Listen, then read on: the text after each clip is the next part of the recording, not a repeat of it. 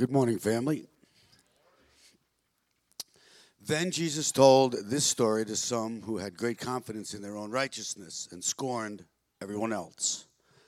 Two men went to the temple to pray. One was a Pharisee, the other was a despised tax collector. The Pharisee stood up himself and prayed this prayer. I thank you, God, that I am not like other people, cheaters, sinners, adulterers. I'm certainly not like that tax collector. I fast twice a week. I give you 1/10 of my income. But the tax collector stood at a distance and dared not even lift his eyes to heaven as he prayed.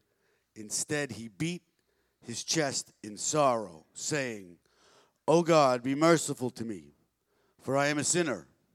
I tell you, this sinner, not the Pharisees, returned home justified before God. For those who exalted themselves will be humbled, and those who humble themselves will be exalted. This is the word of the Lord. Thank you, brother. You may be seated while you find your spots in your Bible. I'm going to get situated up here. Let me ask you a question. Mo, it's good to be back and worshiping with you again. That's awesome. We've both been away, and so yeah, it's just good to be back together. But let me ask you a question. So out of these two people that you just heard Mo describe, right, or that maybe hopefully in your daily readings you read to prepare your heart to receive today's message. We have the readings you're supposed to read before you even get here, the passage I'm teaching on Sundays. Which of those two men, the Pharisee or the tax collector, do you think a not yet believing person, a non-Christian, an unregenerate person, which of those two people do you think they would rather interact with? The Pharisee or the tax collector? Which would you rather be friends with? Like, which would you rather be in, even if it wasn't friends, which would you rather just relate with, have relationship with, even if that relationship was just for a few minutes? The answer is the tax collector. Why? Because the Pharisee is exhausting, right? And yet here's the reality, and you're going to hear this several times today. All of us have an internal Pharisee. We are all guilty of being pharisaical in some ways. And that part of us is exhausting, not only to us, but also to the world. And so what we're trying to do in this time that we're taking a break from our Roman study and we're doing this gospel conversations is we're trying to get better at relationship. We're trying to get better at relating with one another, but also at relating with the world so that they can come into the one another's. But why? Because relationship is the business God is in. Jeff talked about it in the little gospel moment that we had. God with us is the gospel story. From beginning to the end of Scripture, God with us is the gospel story. And unfortunately, our rebellion, Bible calls it sin, has separated that relationship. So the gospel is the good news. It is a proclamation that God has done for us something we could not do, and that is restore that relationship.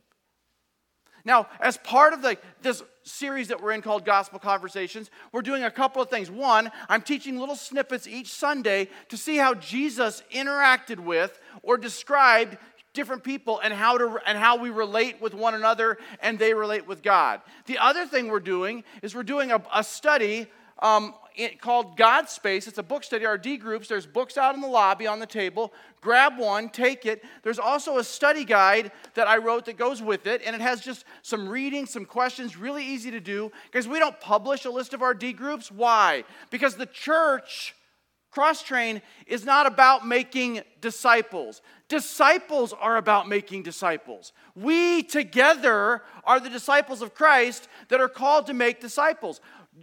Here's how you get into a D group. You look at the person next to you and you say, hey, how would you like to talk about Jesus with me? That's a D group, right? It's not the church's program doing it for you, because as soon as that program ends, so does your discipling. Discipleship, being a disciple maker, training in that is what we are all to be about. So, I try to make it as easy as we can. We have some questions for you, and then there's homework each week. So here was the homework from last week's study, and it's an easy read. It's easy to catch up. If you haven't started yet, don't go, well, I'm already behind. It just takes a few minutes to read each chapter. It's an easy read. So just, jump in.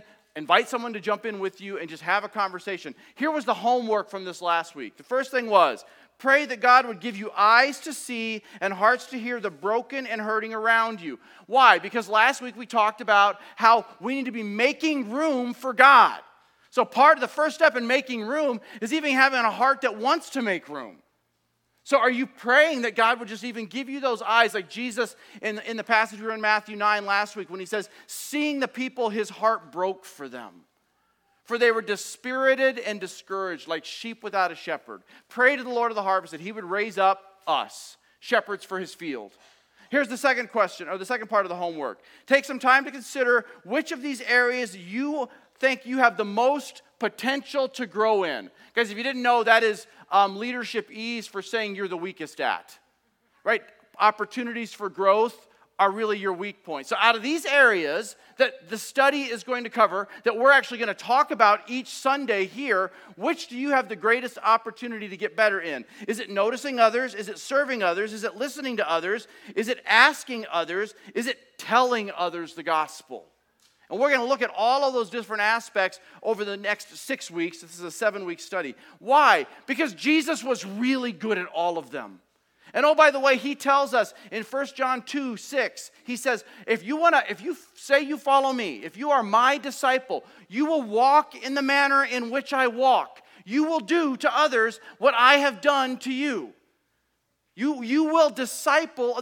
There is no place in Scripture for the disciple of Christ who is not also discipling people. That is just not a biblical concept. That is a completely spectator sport version of American Christianity. Right? Christianity is participatory. Let's say that with me. Christianity is participatory. That one more time, that was weak. Participatory. That means we all are participating together. Why? Because it's the mission he's left us here with. Guys, we have got to get better at showing God. We prayed about it. We prayed God. Father's Day, made up holiday. I get it. But we prayed God, the heavenly. I loved how the prayer time was focused mostly on God as our heavenly Father. Guys, we got to show the world that he is a God who not only knows them but wants them to know Him. That's the mission. That's the only reason we're here. Otherwise, we're just playing around. I mean, and I don't just mean here. I mean here at all. Right? If God's end game for your life was your comfort, He would take you home the minute you came to faith in Christ. We have got to get past that. God's end game for you, and the reason He delays to take you home or to come back and get us all, is because He wants people to come into faith in Christ, because He wants as many people as possible conformed into the image of His Son. Why? Because His Son is the one who brings Him the glory. And all of eternity is going to be about glory bringing to God. So the more like Jesus we look when we enter into glory, the more glory we give to God. That's the business He's in. And you cannot get there without being in a relationship with other people. You cannot. The scary part about the last couple years, because here's what COVID did. COVID took a whole bunch of people that were already struggling to relate. Like tension was getting higher, hostility was getting more, factions were getting wider in every aspect of our lives, not just politics, but in social media. And COVID then removed everybody from relationship. And they said, now if you're going to relate at all, you're probably only going to choose to relate to the handful of people that look and act and think and vote just like you. That is not going to get the gospel around the world. Right? And if we can't see that as a tool of the enemy, guys, then frankly, we just wasted the last 2 years. Right? We have to see that now more than ever, we, plural, like we, and the world need relationship. Yes, relationship with Jesus through relating about Jesus with one another. And that's what we're here to talk about today. Guys, D.L. Moody, who was a 19th century evangelist, right? Maybe you've heard his name before. He said this: 1 in 99 men will read the Bible. 99 out of 100 men will read the Christian. So the question becomes, what is your life telling them when they read it? If someone were to follow you around just this week, would they end the week closer to Jesus or further from him? Right? So, with that, what we have in your bulletin is we have these things, we call them training truths. So, today what we're talking about, last week we talked about making room for God. Today we're talking about, okay, you're making some room. Now what do? You step into grace. You step into grace. And the question that's going to drive the discussion today, we call it our training truth, or our training thought. That's sort of what our passage is going to answer is, what does it take for someone to embrace grace? What does it take for someone to embrace grace? And I'll give you a little secret. Here's part of the answer. They have to know they need it, and they have to know God wants to give it. Now look at your talking points question, the first one. That's on the back of your little handout, because we are participatory here, not just spectators. What keeps people from the grace of God? I'm asking, what keeps people from the grace of God? Choice, okay. Pride. Legalism. Self. They don't know about God. Ignorance. They don't think they need him. Not understanding what grace means. Guys, here's what all of those things, including the last one that my mom just said, could be put into two main categories that keep things from God, or keep us people from God: pride and shame. And this passage we're going to look at today show us great examples of both of those, pride and shame. So take a look at your training truths or the outline for the passage. Here's what we're going to see to answer our question. So what does it take for someone to embrace grace? It takes that they have to rightly see themselves and the need that they have and humbly come to their King. So with that, open up your Bibles to Luke chapter 18. Luke chapter 18, and we're going to look at our passage. It's the passage that was just read over you by Mo. Luke chapter 18, and we're going to pick it up. We're going to pick it up in verse 9, looking at our first point. So what does it take for people to embrace grace? They have to rightly see themselves. Look at what he says. He also, this is Jesus speaking, he also told this parable to some who trusted in themselves that they were righteous and treated others with contempt. Guys, get this. This is not a parable for people. This is a parable he's telling to people. He says, I'm going to tell you a little story to you. Who are the people he's telling it to? What would characterize them? Self, contempt for others, pride, arrogance. He's writing. Now look at what he says. He says, so here's I'm to an audience that is consumed in self. But guys, if you've been here very long, you understand that isn't just those people's problem. Look at the person next to you right now and go, that's your problem. Say it. To each other. It is everybody's problem. And if you're sitting here today going, it's not my problem, it's your problem. Right? It's just that is what's so insidious about selfishness. The last person to see it is the selfish person. Right? And so, he says, here's the story. 2 men went up to the temple to pray. One a Pharisee and the other a tax collector. Remember, now the Pharisees were they were the religious leaders of the time. They have the reputation for being very legalistic. That was a well-earned reputation, but they would be like, to us, in our context, it would be the devoted Christians. And the tax collector was just another word for a sinner. Someone that everyone in society knew was the biggest sinner they knew. That was the tax collector. So he says, there's this righteous church-going person, and there's this completely sinful heathen. The Pharisee, standing by himself, prayed thus: God, I thank you that I'm not like other men, extortioners, unjust, adulterers, or even like this tax collector. I fast twice a week. I give tithes of all I get. What is this man's problem? Pride. Remember we said, what are the two things that keep us from God? Pride and shame. This man is so incredibly prideful. Guys, pride is at the heart of every sin that has ever existed, right? I'm going to read a quote to you from one of my favorite books, Mere Christianity. It's from a longer quote. This is a long quote, so it's going to hopefully come up on the screen. But I'm going to read a quote from you from this. I would strongly encourage you guys. Mere Christianity is a great book about it. He starts with just, how do you know there is a God?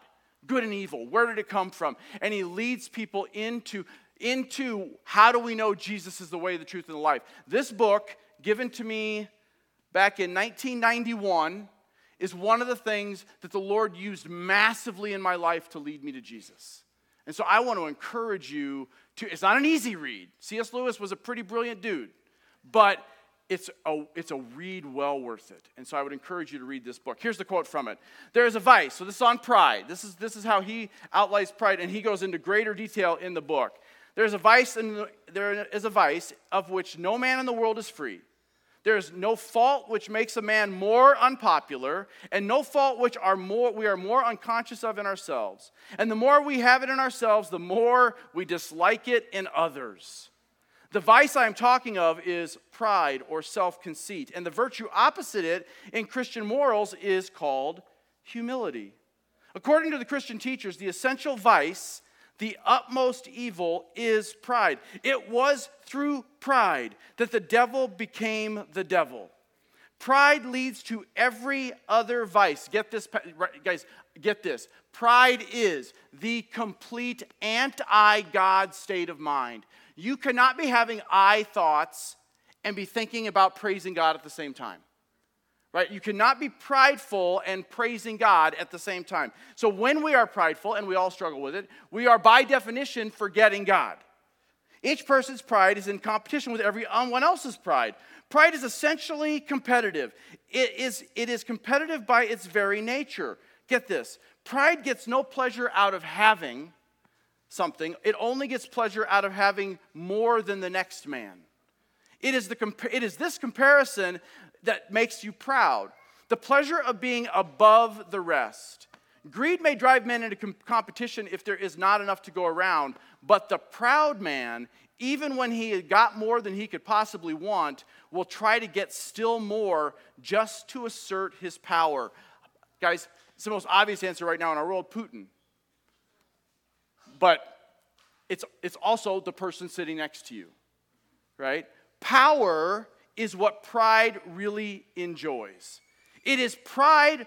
It is pride which has been the chief cause of misery in every nation, every family, every family since the world began. But pride always means enmity. Enmity just means ill will or hostility. It is enmity. It not only is enmity between man and man, but enmity to God. As long as you are proud, you cannot know God. As long as you are proud, you cannot know God. Even as a follower of Jesus Christ who does know God, that proud part of you keeps you from fully embracing the grace that God wants to give you. Because if you are proud, you cannot know God if pride and God are antithetical to one another. He finishes up with this. A proud man is always looking down on things and people, and of course, as long as you are looking down, you cannot see something that is above you. Like I said at the beginning, guys, if you're sitting here today and you're going, yeah, well, I don't really struggle with pride. That's not my thing. You're probably the most prideful person in the room. Honestly. Like, it's just the way it is. Right? We have got to recognize that in ourselves. How do you know you're prideful? How do you know you're prideful? Here's one of the ways you know. What do you think about other people? What do you think about the person you're sitting next to? What do you think about people that you see on television or social media? What do you think about your neighbors? What do you think? That is a great way to see how prideful you are. Guys, here's another one. Are you overly critical of other people? Guys, to be critical of others is to be prideful of yourself.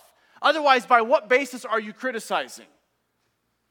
Right? If you are, guys, understand this. If you're in the business of ridiculing other people, whether that be on social media, the internet, some other way on the internet, your other people that you're interacting with, and whether that's to them or here's the other way it shows itself: gossip and slander. If these are characteristic of your conversations, you are massively struggling with pride. Why? Because the reason, in our heart of hearts, we would never say this, the reason we're ridiculing people, the reason we're gossiping, the reason we're slandering is because it makes us feel better about us. And we are in the business of making ourselves feel better. So how do you know if you're prideful? Are those kinds of things characterizing your conversation? Look at what Jesus says. Go back up to verse 9 in the second half of verse 9. So he's telling this parable to people who trusted in themselves that they were righteous and they treated others with contempt. So the question I'm asking right now is, who are you trusting in? What are you trusting in? Does your speech, your behavior, your social media feed, the conversations you're having in your own brain, as Brian talked about, like that was just so stinking convicting to me. Thank you, Brian, for that. Like the conversations we're having in our own brain, the conversations we're having with one another, what is it conveying?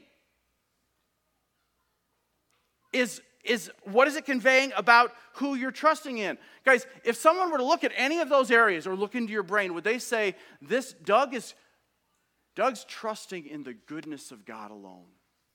That's it. That's all he's got. Right? With that, guys, and unfortunately, I would say not as much as they should. And I'm probably not the only one in the room. Guys, Jesus, back to like, how do you know if you're prideful? Well, think about like the kinds of stuff that come out of your mouth. And in our day and age, it's not just our mouth. It's also this and other ways too. Right? What is it? In Luke 6:45, he says, the good man, out of the goodness of his heart, speaks, texts, emails, posts, good. The bad man, out of the badness of his heart, does all those things bad. Why? Because it is out of the overflow of our prideful or humble hearts that all of that other stuff comes out of us.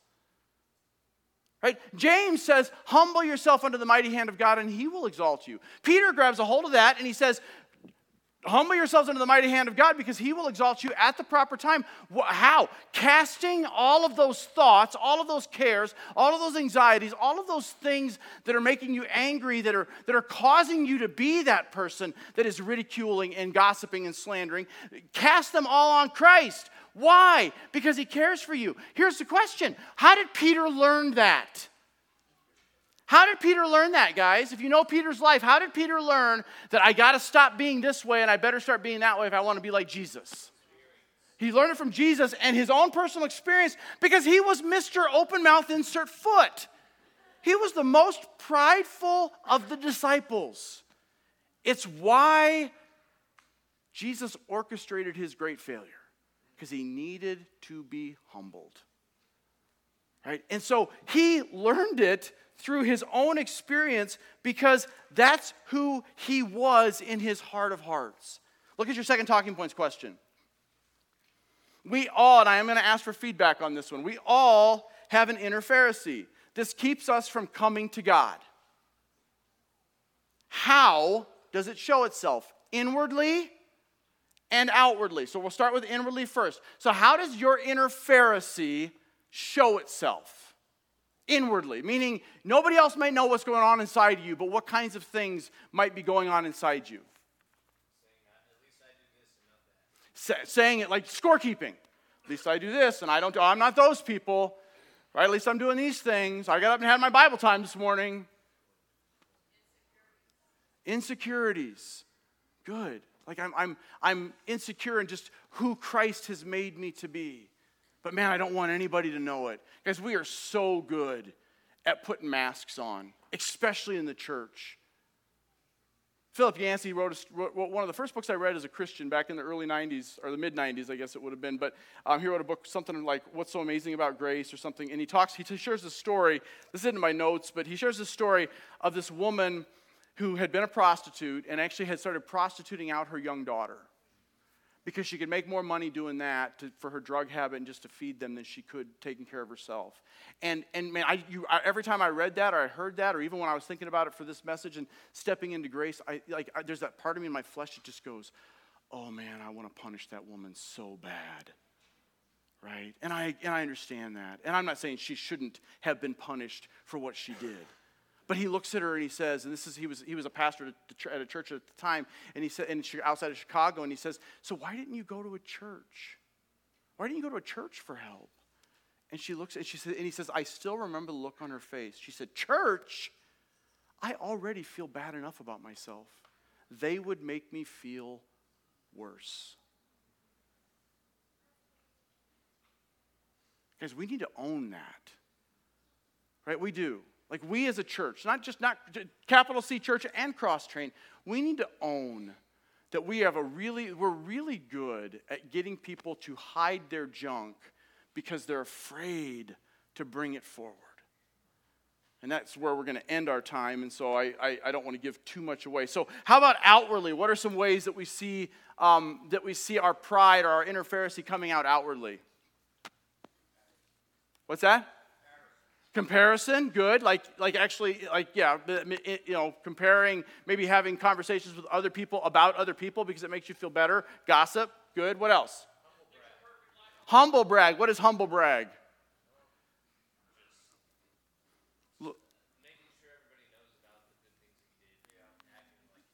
Oh, awesome. I don't know if you guys could hear that. So Adam said, making sure that everybody knows all the good. I mean, I just had this awesome conversation. I shared Jesus with somebody. Right? I just went over here and served these people and helped them move out of their house. Now, guys, we have these things called gospel moments. And if you have those gospel opportunities, we want you to share them. Because that's part of how they get, it's like infectious to hear how God is using other people. That's the tension we live in, right? It's sort of like, I don't want to humble brag, new phrase for me, but at the same time, I want to exalt Christ. So what we have to do is tell those stories exalting Christ.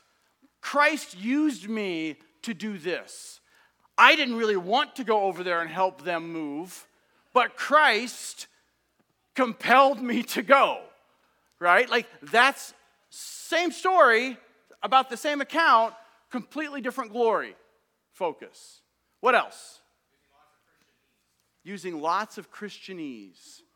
Yeah, like I know all the right words, and I know all the big, and I took 2 years of Greek and 1 year of Hebrew, and I know all of it, and so I'm going to just impress all of you now with my Bible knowledge. I wrote down a couple others. So, again, harsh criticism, like of other people. Facebook and Twitter is not the place. You're never going to win an argument on Facebook and Twitter. You're just not, right? So don't attack people. Like it just, especially if you have anything on your Facebook page. Now, if you have a secret Facebook page and nobody knows you're a Christian, it's still not healthy. But I would rather see that. But if you're like half of your Facebook feed is Jesus loves you and has a wonderful plan for your life, and the other half of your Facebook feed is go to hell, it's not a good witness, right? It just isn't. So, I want to see if there's anything else I wrote down. Here's another way I would say it shows itself outwardly, our inner Pharisee. Just not seeing and acknowledging other people. Part of, I guess, one of the things I've noticed recently, and this will come out because next week we're talking about noticing, but one of the things I've noticed since the masks have more or less come off, and in Arizona that's been for a little while, but how much more powerful, just in the last few months, like stopping, looking someone in the eye, and saying, hey, I hope you have a nice day today. Or, hey, man, I think you have a great smile. Like, it is amazing to me the difference that's making now versus even a couple years ago. Why? Because they can actually see that I'm serious. Right? They're like, wow, this person actually sees me. People want to be seen. They want to be heard. Right? Because we're all struggling with pride. And so a great way to enter into gospel conversation is to just, hey, I see you. Somehow to say to them, I see you. And I genuinely want your good. And then hoping that the Holy Spirit leads that into a conversation of, so let me tell you about Jesus. Because he's the only good you're going to get.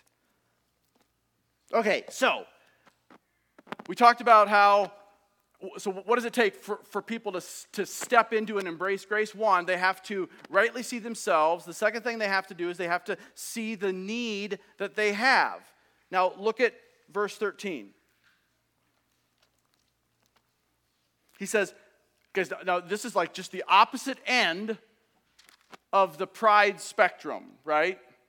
He says, so he shared the story about the Pharisee. Now he says, but the tax collector, standing far off, would not even lift up his eyes to heaven, but he beat his breast, saying, God, be merciful to me, a sinner. Guys, do you see the other end? Remember I said the two things that keep us from God are pride and shame? If the Pharisee is the example of the ultra pride person, the tax collector is the person who is almost paralyzed by his shame. He's off by himself. His head is down. He's like, nobody see me, nobody hear me. But this is where the grace of God moves into his life in this parable, and he at least cries out to God. He's like, I need your mercy, God. Guys, shame is people that are prideful often are masking some form of shame. But there's a lot of people that don't seem overtly prideful at all, but they're so consumed in self because they're so caught up in their own shame. Past decisions, poor performance, whatever it is. And guys, shame is debilitating.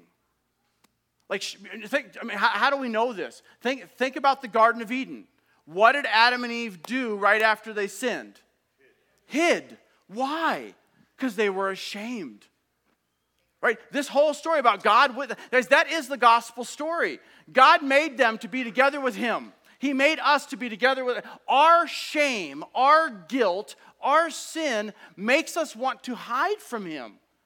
So what is God's solution? Well, right from Genesis 3. Hey, Adam, where are you? He comes to them. Grace always moves first. And as recipients of his grace, we should be the ones moving into those shame spaces and going, hey, it's okay. I struggle too. Right? God's grace is sufficient for you. So, look at what he says, the second half of verse 14. I tell you, this man went down to his house justified rather than the other. Guys, the word justified there, if you remember from our Roman study that we're doing, and we'll get back to, Lord willing, in August, is didasko. It's to be made right with. It's a legal standing, right? Remember, it feels like we spent weeks in it, in just getting to Romans 5:1. I did a whole message on just those first two verses of Romans 5, so you can go back and you can listen to it online if you'd like to. But remember Romans 5:1 and 2, he says, therefore, since we have been justified by faith in Christ Jesus, right? We have peace with God. That's the reconciliation that the gospel brings. That's what he's saying. So Jesus is saying, this one who humbly came to me is made right by my grace. The one who stands over there and goes, I don't need your grace because I'm better than that dude, doesn't even know what grace is. And ultimately has no right standing with God, regardless of how religious he is, regardless of how many times you come to church, regardless of where you serve, regardless of what you give, regardless of any of that activity. If you don't understand, right now, Doug, I need today God's grace in my life, then you're not really justified. Now, how did this man get justified? Was it because he prayed the sinner's prayer? No. Did he raise his hand and go, I see you, I see you, I see you? No. Did he get baptized? No. Jesus is saying, you know how he got justified? He repented. Now remember, repentance isn't stop sinning. Repentance is turn to Christ. He's saying, this man in his moment of shame says, Father, I need your mercy. That's what justified him. Repentance. We have got to get back to a message of preaching repentance. Why? Well, look at your last talking points question. We're going to start to land this plane.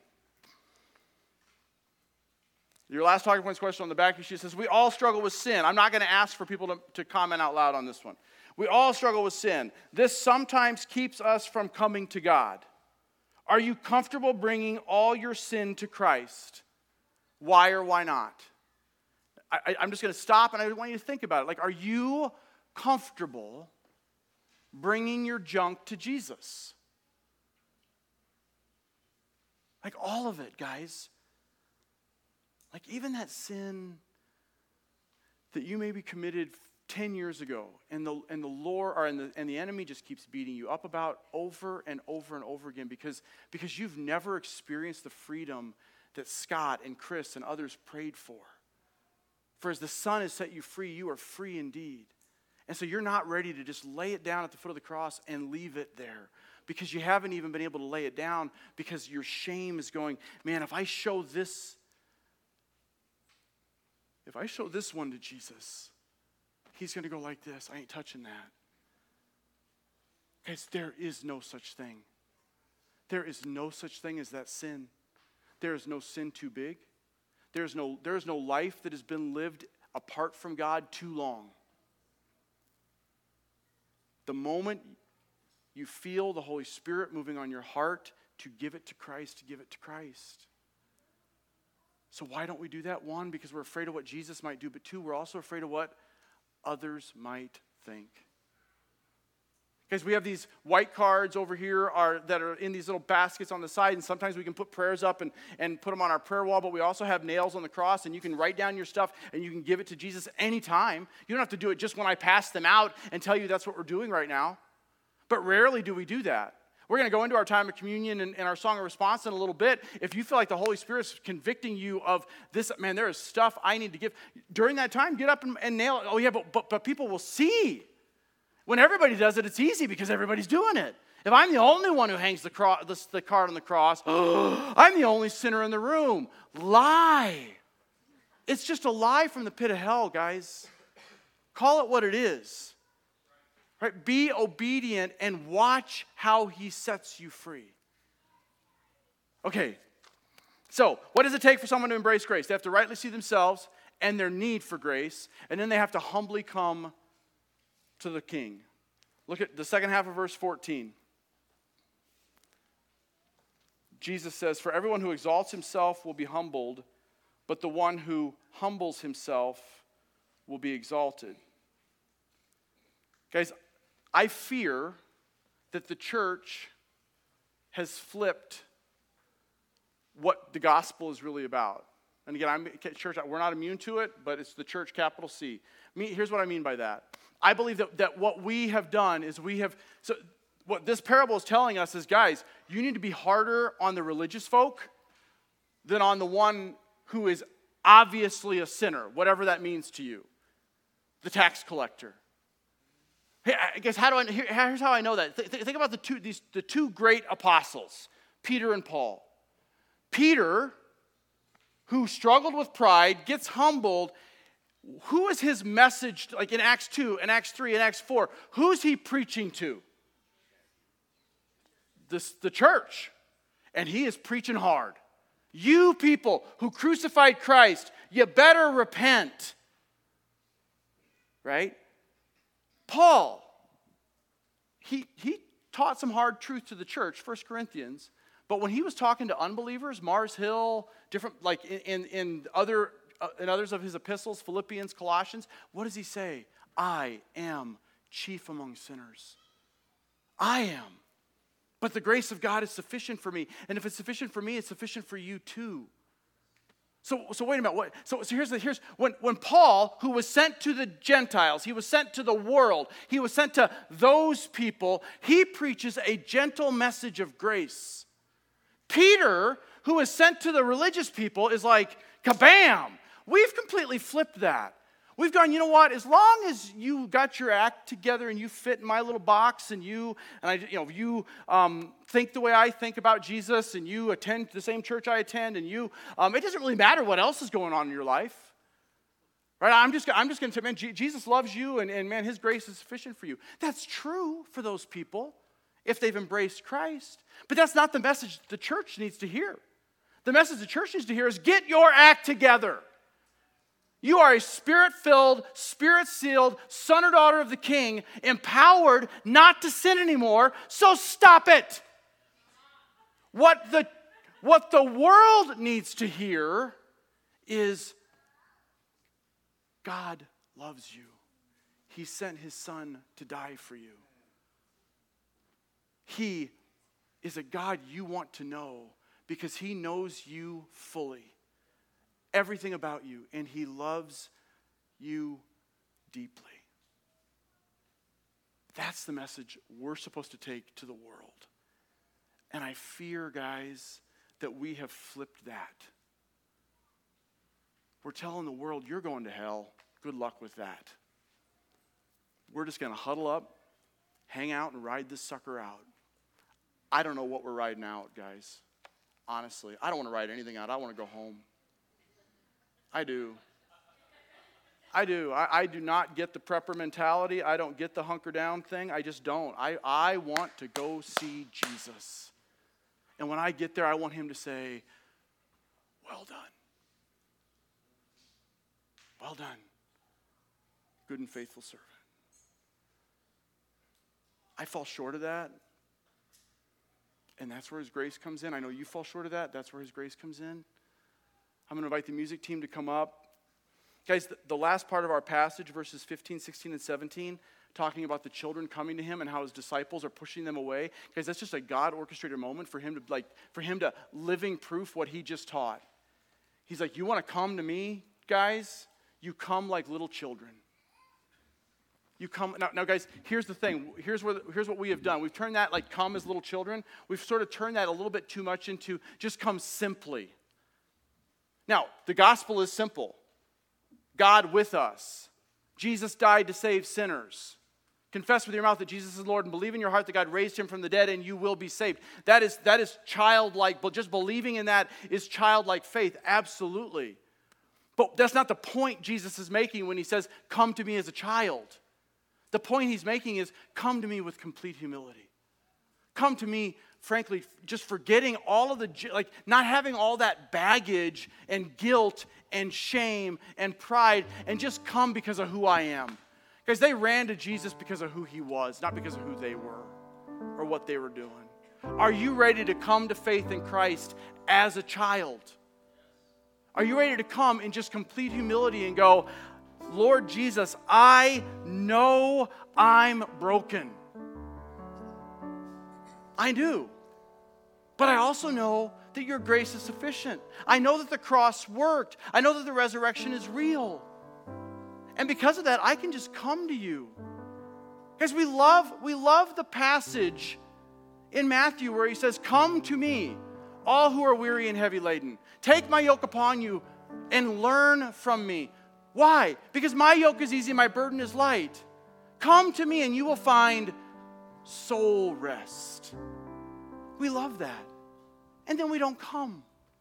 Or we sort of come. And because we sort of come, we send a sort of gospel to a world that needs to come. Guys, if the world is going to come to know Christ, if the unbelievers in this room and online are going to come to know Jesus, someone has to lead them there.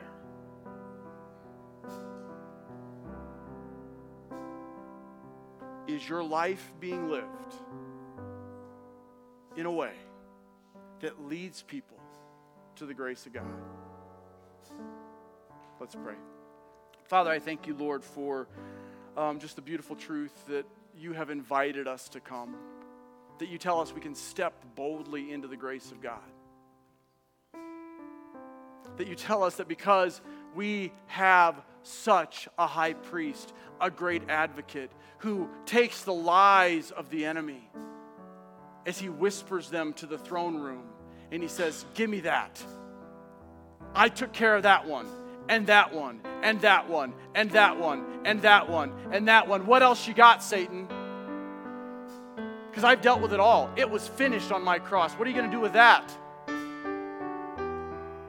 I thank you that because that's the truth, that's the gospel. I thank you that you invite us. You say, so then, boldly approach the throne of grace, and there find your help.